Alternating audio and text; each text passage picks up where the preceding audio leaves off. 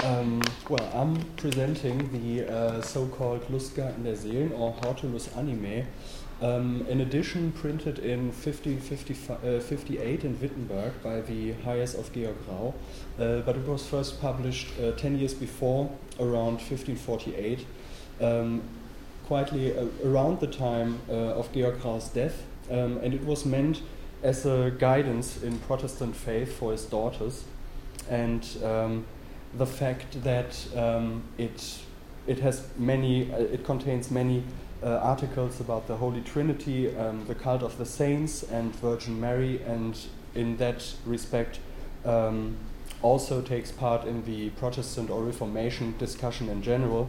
It was supposedly meant as a book for the subliterate. The authors and artists involved are not only Georg Rau himself as publisher and author, but also Martin Luther, Philipp Melanchthon, and Lucas Cranach, whose woodcuts were mostly reused, actually. And here we can see, for example, the interpretation of the Creed by Martin Luther, where the Creed is divided into 12 articles, and every article is connected to one of the apostles who suffered horrible death, mostly. Here we see Saint Petrus crucified. Contrary to Jesus, he was crucified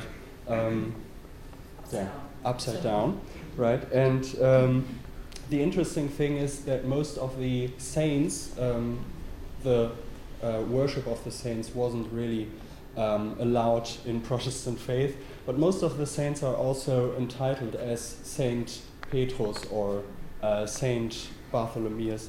And so it's pretty interesting to see that also the Reformation itself, or within the Reformation discussion, the transition from Catholic to Protestant faith didn't take part in one simple cut, but was rather fluent, and there were some things which are pretty interesting to look at as the theory evolved itself within the pamphlets.